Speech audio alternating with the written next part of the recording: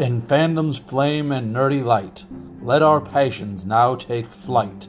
Embracing life with all our might, we are geeks, and we're all right.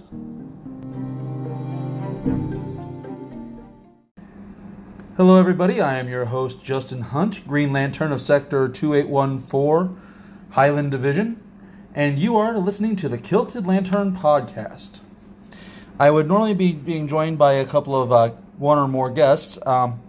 However, this being the flagship episode, not even our first full official episode, I'm unfortunately going to have to just go solo on this one, and I am hoping for everybody's sake that won't be the case as the normal. However, this is giving me a chance for me to tell you a little bit about myself. I am a Christian minister, but this is not a religious podcast. I won't shy away from the subject, but at the same time, it's not the primary source of discussion. In addition to that, I work a couple other jobs. Nothing too major. But I'm also an avid cosplayer and kilt aficionado, as it were. As a direct result of that, it's going to be customary for me to give a cosplay tip and a kilt fashion tip at the top of every episode. Furthermore, it's also customary for me to include a short little segment on important dates in geek history as it correlates with the month that each episode will be dropping, ideally which will be on the 15th of each. Now, that being said, we're going to move forward a little bit here. We're just going to start right off the top here with your cosplay tip. Now, I don't know about you guys, but I am not a man of means. I am just not a very affluent individual. So when I cosplay, I have to constantly be thinking about the expense of the matter. No good costume is cheap, and the parts that you pick up for it that are cheap generally reflect negatively on your portrayal. Now, as an example, I ended up paying around $90, including shipping and such, for a specialized chest emblem for my Kilted Lantern costume.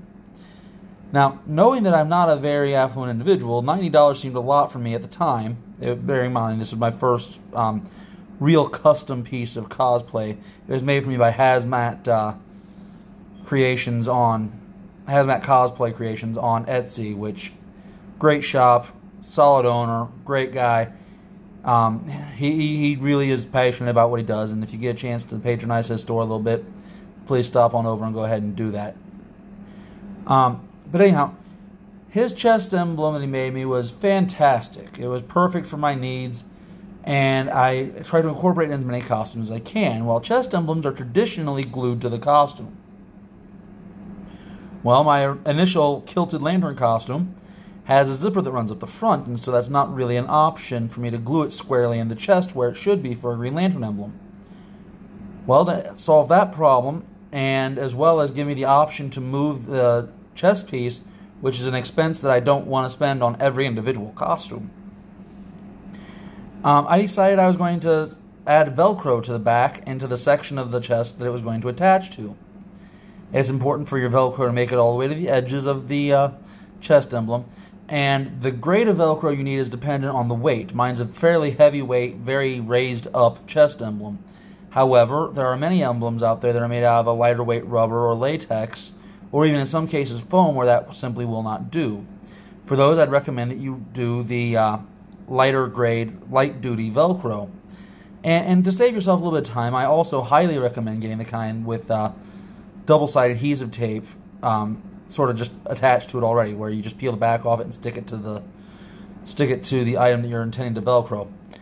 That is really the best tip I can give you towards saving a little bit of money when you're putting together your cosplays, especially if you're expecting to do variations on the theme. Because in addition to my Kilted Lantern cosplay, I'm also working on a potential Isamok Call cosplay. I do a medieval Green Lantern, where I have that attached to the surcoat, which is the outer covering, cloth covering for armor in 13th century armors. But I'll spare you those historical details, because I'm also an avid living historian. But anyhow, I digress. So, if you're going to do variations on a theme and you're going to potentially be using that same piece over and over again on different costumes, that Velcro really saves you a little bit of money because you can swap it out on each individual costume. And it really does help out a lot. Now, I am also an avid kilt wearer, as we've mentioned before. I am descended of the clan Ferguson, and I wear that tartan, as well as a member of the clergy, so I wear that tartan as well. And a few other side ones, but we're not going to get into that too much because that can be a subject for a different day as it pertains to this kilt fashion tip. The first tip I want to bring out is another way to save money by preventing unnecessary wear and tear on your kilts. Kilt pins are an accepted piece of attire, an accessory as it will, or I like to refer to as my manly bling. That being said, I had to figure this out a little bit on my own, but there's many well-attested forums and blogs and such that discuss this matter, as well as many Highland attire guides. Only pin through the top apron. When you put on a kilt, the pleats go in the back. The two aprons overlap. The top apron is the only one that gets the kilt pin on the corner. That is because the apron is supposed to be weighted down by the kilt, as tradition goes. Of course, as it turns out, the old safety pin style was actually used to help hold the kilt up and in place. But never mind, and I'll spare you all the tradition and history that goes into how that happened with Queen Victoria and a soldier whose flap was literally blowing in the wind. The pin itself is designed to hold kind of weight the corner down, and I have several really, really nerdy ones that I like to wear. My most recent acquisition was a Jedi kilt pin made for me by a member of the Brotherhood of the Kilt Facebook page. But anyhow, that particular item is designed to just go through that top apron. Now, that will help hold it down on windy days, but also you would think that since that's the function, you'd want to pin it through to the bottom apron and help hold it shut. And I'm not going to say that I never have done that, but I found that when you do that, it restricts movement. You'd think with something with that many pleats in the back and that much extra cloth like a kilt has, that wouldn't be an issue, but I assure you that it is. And it can cause unnecessary strain on the material because as you sit, it will actually pull the fibers and slowly work holes into your kilt. And nobody wants that. Nobody wants to replace a $200 kilt. No one wants to replace even one of the eBay cheap kilts, which I assure you I'm not above wearing those. In fact, the one I wear with my kilted lantern is a Stuart Hunting that, yeah, it's an eBay wonder. But that being said, just don't pin through both because that will cause problems in the long run, and it's unnecessary because even if that front flap does blow open, you have another one that goes all the way to the other side if you're wearing your kilt properly. So there's your piece of advice on that. Now, the other thing that I mentioned is this month in geek history. Now, September's a busy month for geeks. I can't even begin to cover everything that happened in September, so I'm going to try to stick with just more or less the highlights here a little bit. September 8th, for example, is Star Trek Day. Because September 8th, back in 1966, the very first episode of Star Trek aired on television. Now, I'm a big Star Wars fan, but I'm also a big Star Trek fan. Those who say you have to choose, you don't need that kind of negativity in your life. We embrace life with all our mights here at the Kilted Lantern, and that is one of those things I do. In fact, people that have only one fandom kind of make me sad. However, to each their own. But another thing that happened in September is, on September 14th, 1741, George Frederick Handel finished The Messiah after a 23-day crunch session. Yes, a little over 3 weeks, Handel produced one of the most well-loved pieces of classical music out there. So, I don't know how really geeky or nerdy that is. I know there's a lot of classical music nerds out there, myself included, that really love that piece of information. But it's also important for any of you that are in college to remember that when your teachers tell you you really should spend more time on your assignments, a well-used amount of crunch time on a subject that you're familiar with can still get a job done. So never give up, never surrender. And if you don't understand why that reference is, this may not be the show for you. Now, that's not the only thing that happened. In fact, there's actually something that's very near to my heart. But before I get on to that, before I get into the part that's especially near to my heart, I want to talk a little bit about something else that happened. On September 15th, Agatha Christie was born. Yes, September 15th, 1890. And in her roughly 86 years of age, she wrote nearly 100 books. Now, 100 books is a lot to write in that short of a time, and it included such classics as Murder on the Orient Express. And she gave us the wonderful character Hercule Poirot. Now, I'm a big PBS fan, and so my introduction to Poirot was actually through PBS. I went through and started reading her books afterwards. He appeared in 33 of her stories, specifically her... let's see. Yeah, and many of her novels. Now, I believe she had him appearing in 33 novels, if my count is correct. A couple of short stories, and two, by a couple I mean 50 short stories, and 2 plays. Now, he's, like I said, the title character of the PBS series Agatha Christie's Poirot, and he has been portrayed by no less than 26 different people over the course of the years. Now, we're not talking just like your run-of-the-mill hack actors that you expect to see in television specials. No, we're talking Charles Laughton, Orson Welles, John Malkovich, although he was only a radio voice, Tony Randall, Peter Ustinov, and one that's especially near to a Tolkien nerd like myself, Ian Holmes. Well, Ian Holm, not Holmes. I always mess that up, I'm sorry. And speaking of Ian Holm, who played the character of Bilbo Baggins in the wonderful Peter Jackson adaptations of The Lord of the Rings, another thing that happened in September, on September 21st, 1937, the book The Hobbit was published.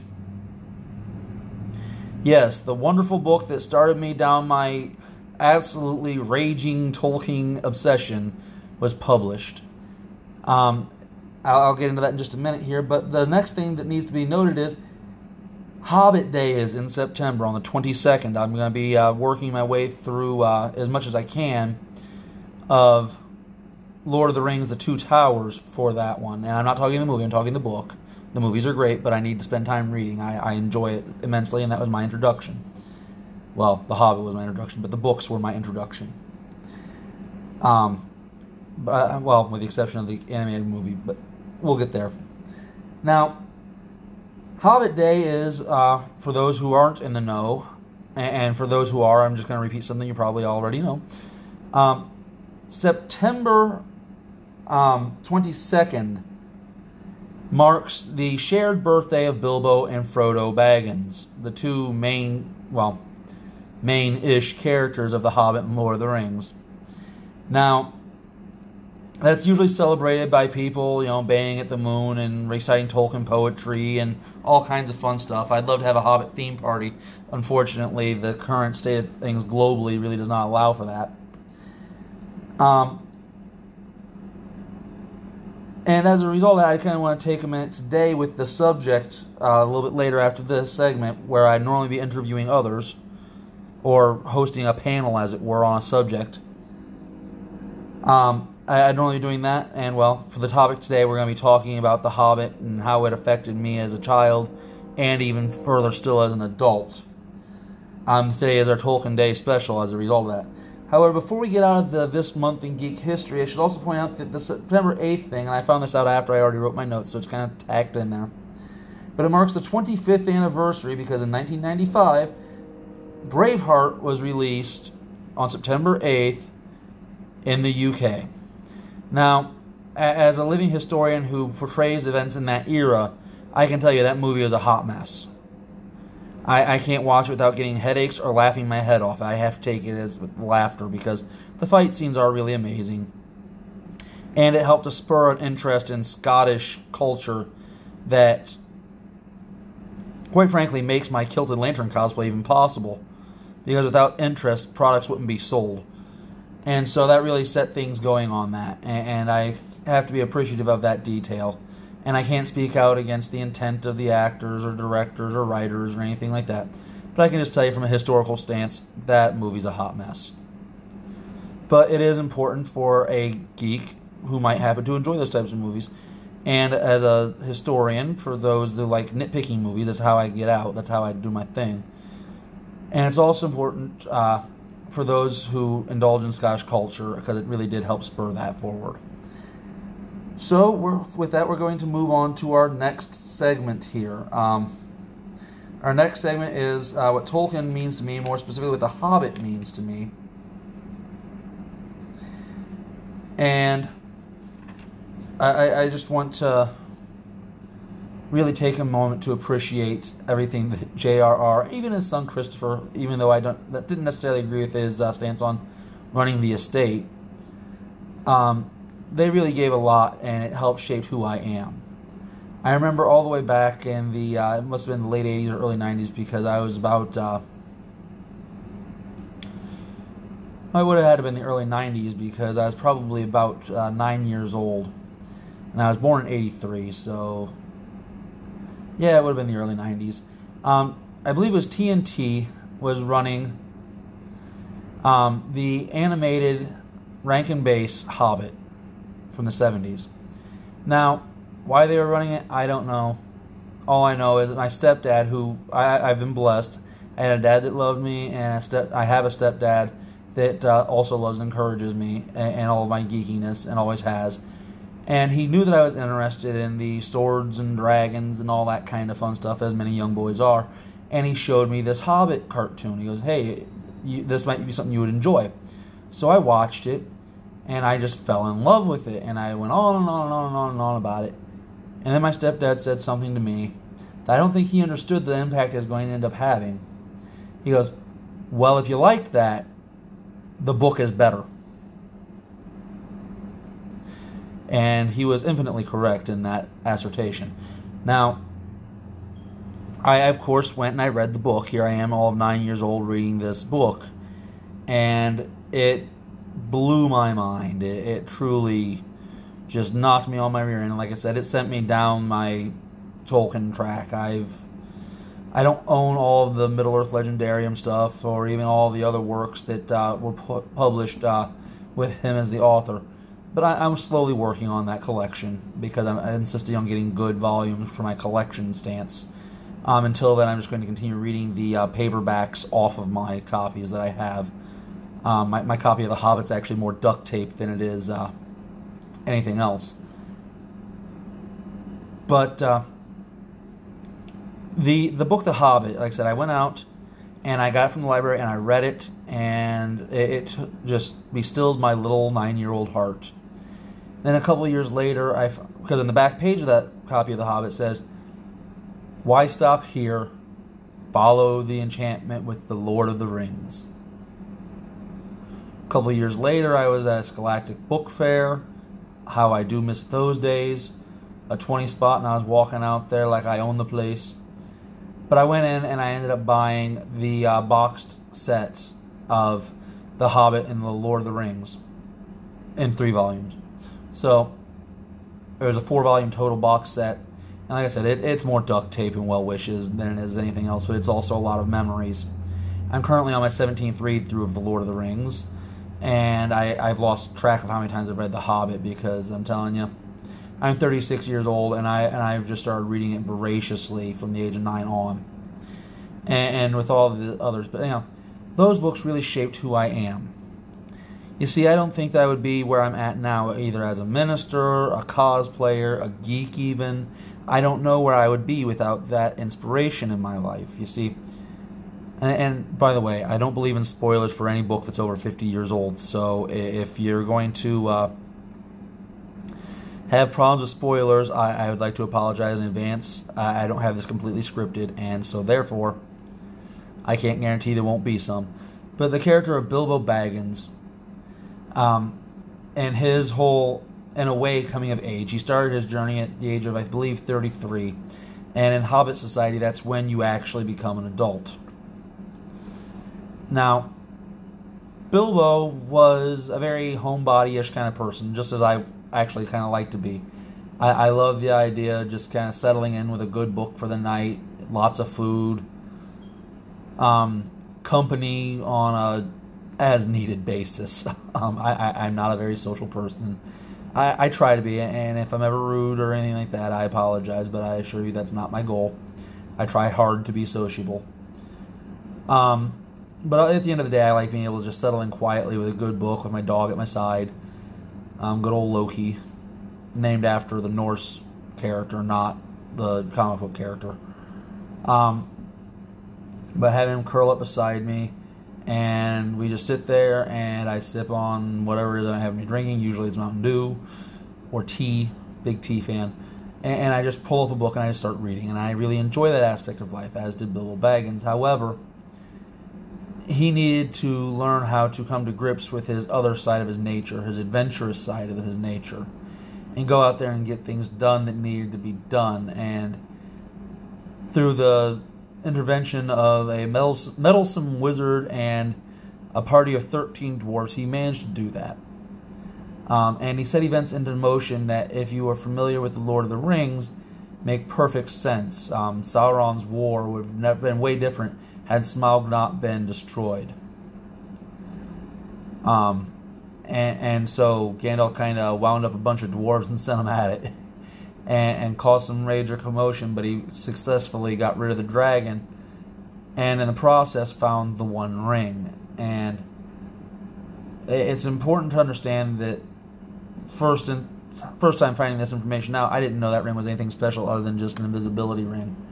And then when I found out it was this other thing in the Lord of the Rings, it also just like knocked me back. But this aspect of balance between two aspects of my life has really helped me focus on what I do. You see, so many times in life we have to deal with people. And like I said, I'm not the most sociable, but I try. But as we deal with people, we oftentimes have to compartmentalize. Everybody's allowed to have a bad day. Anybody that says that you need to be on your best behavior at all times and you can never have an off day, those people just want to make you feel bad. But we oftentimes do have to compartmentalize for whatever reason. I spent many years working in a restaurant as a display cook. And display cooks deal directly with customers. It's similar to hibachi, only with other different functions thrown in there. However, that being said, it is important to understand that I had to compartmentalize a lot. The customers didn't care if I was tired. They cared if the food wasn't good. They cared if I was rude. But they didn't care if I was tired, because they don't think like that. The customer just doesn't. I try to be mindful, and I'm sure a lot of them also try to be mindful, but ultimately, our times cannot negatively affect someone else's, and it's rude to just think that we can on a whim. Well, this balance between the two natures is expressed throughout the length of The Hobbit, when he has to balance his adventurous side, which, when he keeps it unchecked, will often lead him into dangerous situations, with his homebody side that simply makes him miserable when he can't have those comforts, and he feels a lack of motivation. I find myself struggling with those things. So his coming of age is this coming together of those two features, which are very unique in Hobbits indeed, and I'll let you discover all that, because I don't want to bore you with a huge history lesson and anthropology section on Hobbits themselves. So I'll forbear that at this time. But like I said, The Hobbit itself affected me very deeply as a child, and I still enjoy reading it, even with its tra-la-la-lally elves that don't quite fit into how we think of elves come Lord of the Rings.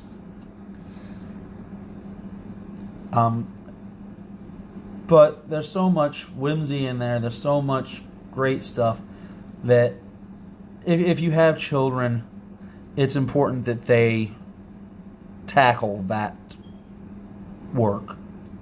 10 is usually the average age that people suggest it. I took it on a little bit earlier than that, but I am a voracious reader when I get the chance.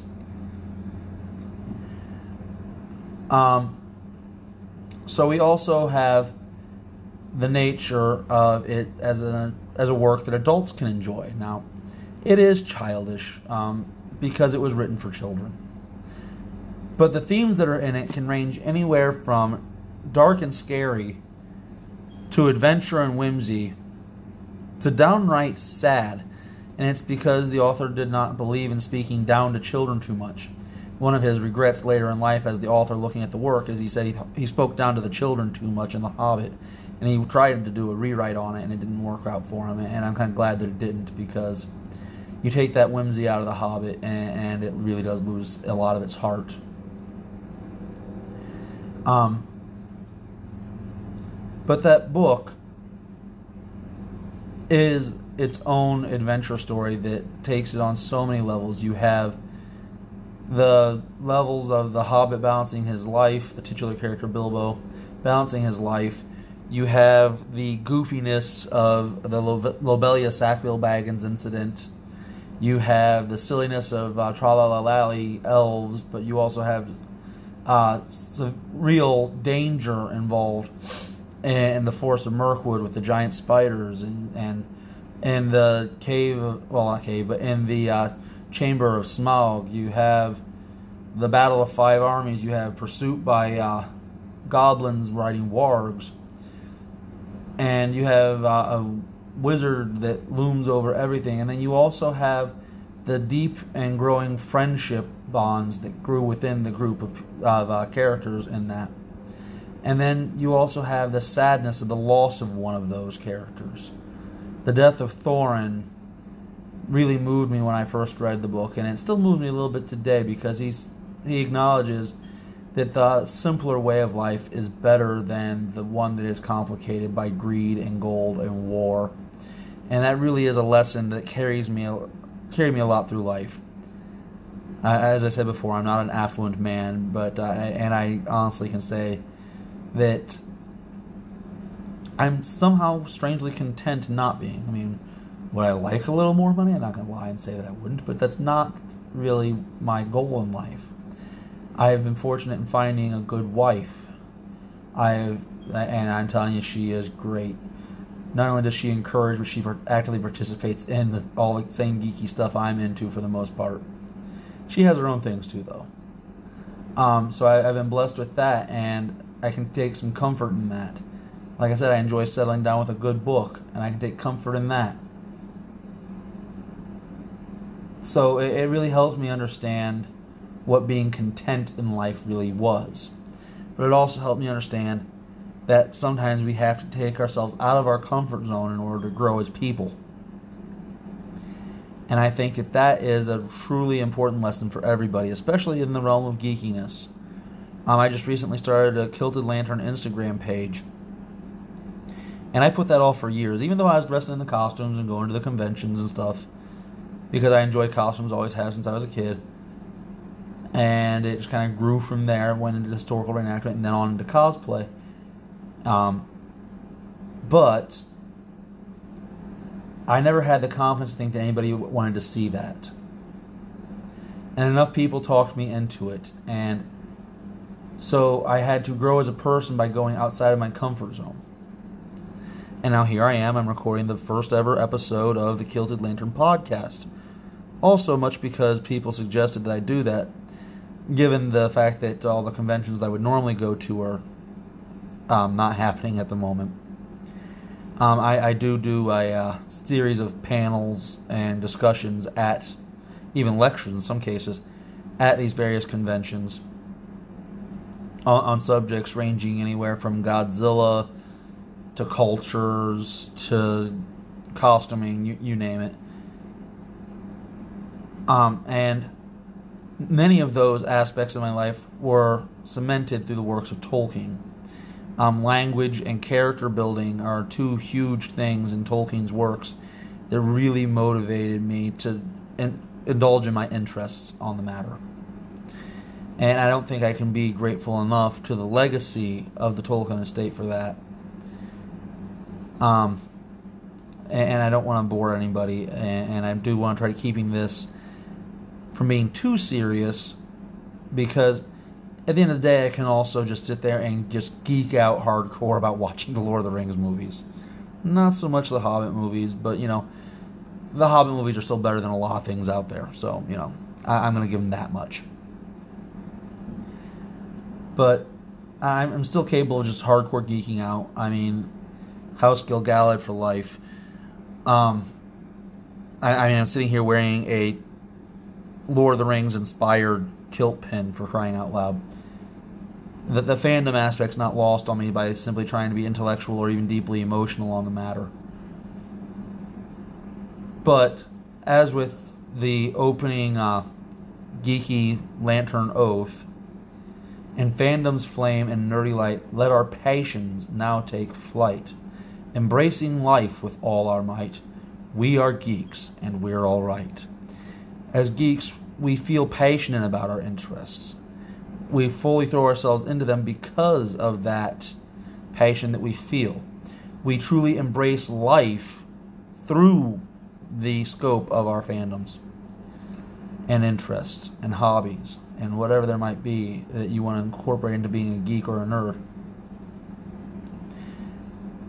And that's okay. And that's part of who I am as a Tolkien fan. I remember, must have been, I can't even tell you how many years ago, through the Geek page, one of the online communities that I admin for. It's a limited number elitist geek kind of thing on Facebook, the Geek page. And we're going to have some of the members of that particular group on here from time to time. But, as I was saying though, one of the things we do on there is a Secret Santa, and I got, now bear in mind, I don't normally buy movie-based merchandise regarding Lord of the Rings. I'm coming around to it a little bit. But I ended up getting a miniature Sting that I use right now as a letter opener on my desk. It really makes the church office interesting. But then again, I also have a Power Sword of Grey Skull and the Sword of Omens on the wall, so I don't think anybody expects normal out of me. My congregation's a great group. But anyhow, I remember opening that after I got it in the mail, and I was just elated. I'm not going to lie. It was like being a little kid at Christmas time again. It's like, I'm holding Sting, I'm holding Sting, I'm holding Sting.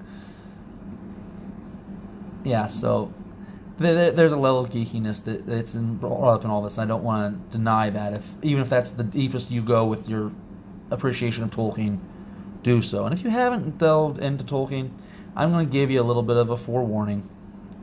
Start with The Hobbit, especially if you're a fan of Harry Potter, because the Harry Potter books, they start simple and they get more complex. The Hobbit is your simple start. Then go into Lord of the Rings, where it's more complex.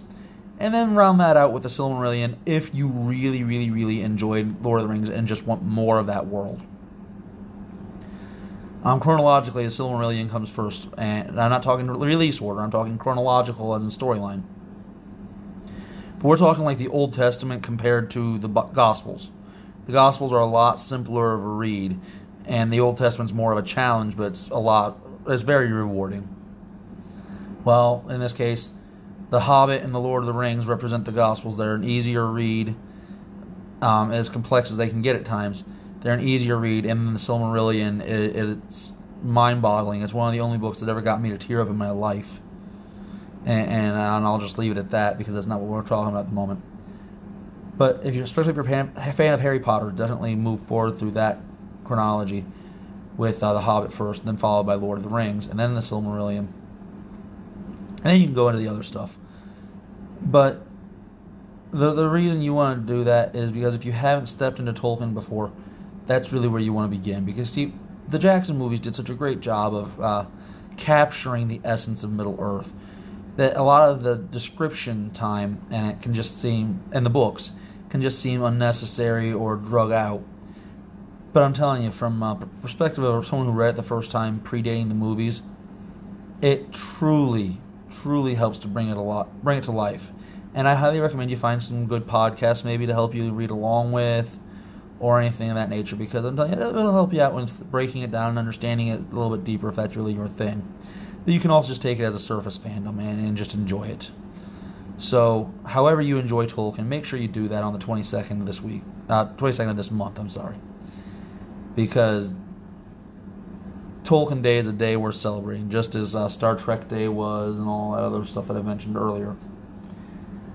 Well, I think I've rambled on long enough about Tolkien in my life, and I did try to parse that out a little bit because I'm telling you, I am a raging addict.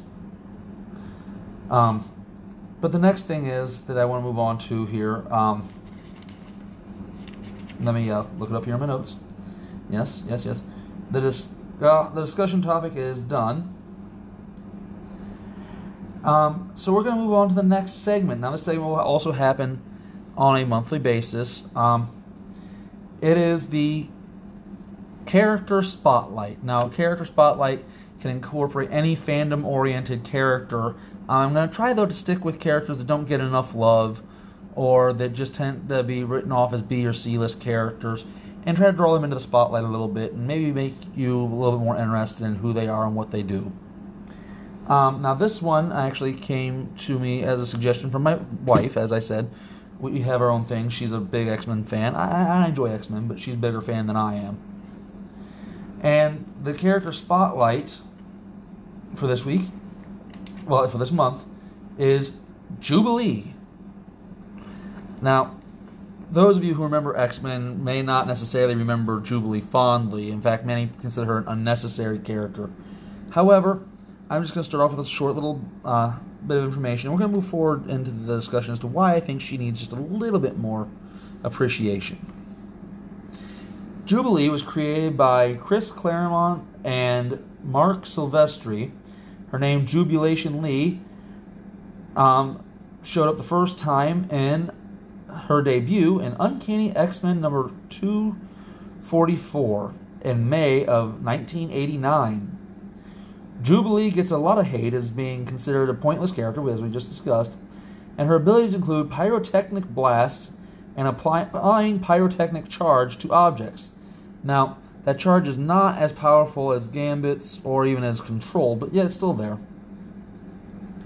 And another thing that she has, and I consider this more of a non sequitur ability because it really doesn't seem to fit with any other aspect of it, but she has the ability to avoid detection from telepaths.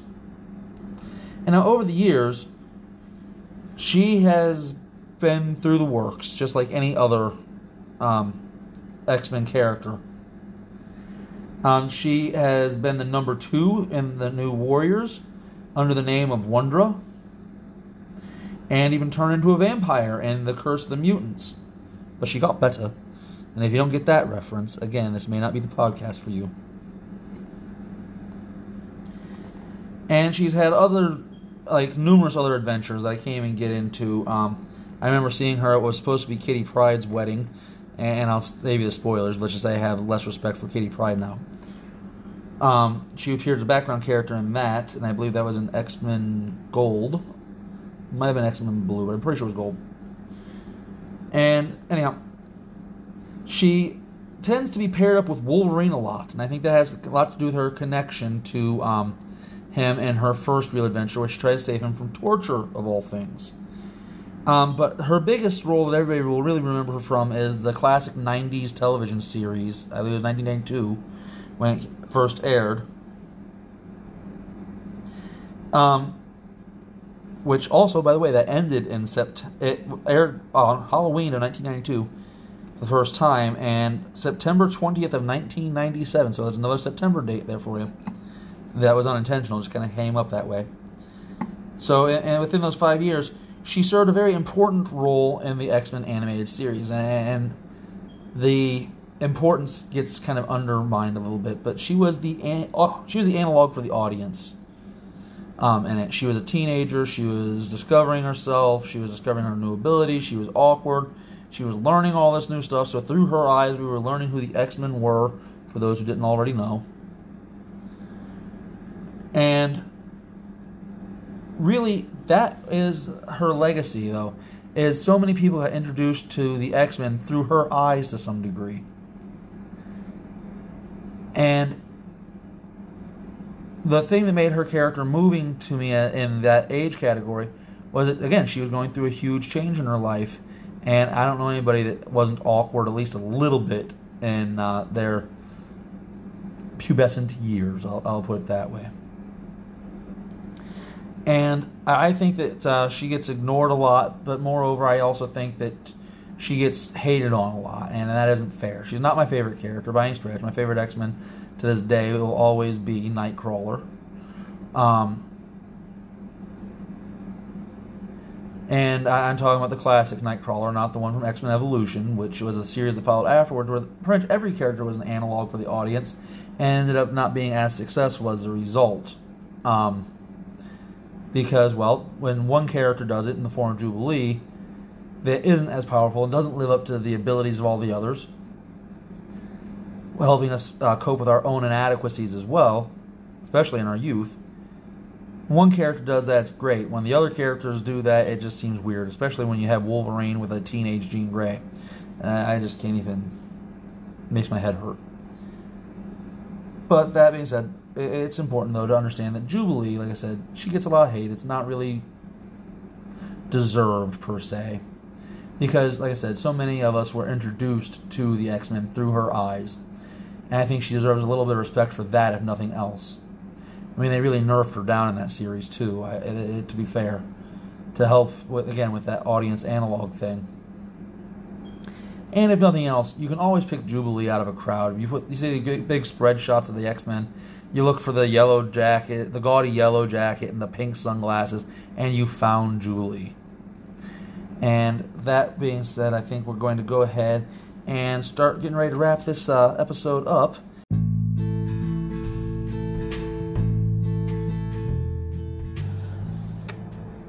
Alright, if you liked what you listened to in this episode, be sure to follow us here on Anchor or anywhere else we might happen to pop up. And if you have any topic suggestions, characters you'd like to see in the spotlight, or even kilt advice, please drop me a line at kiltedlantern@gmail.com.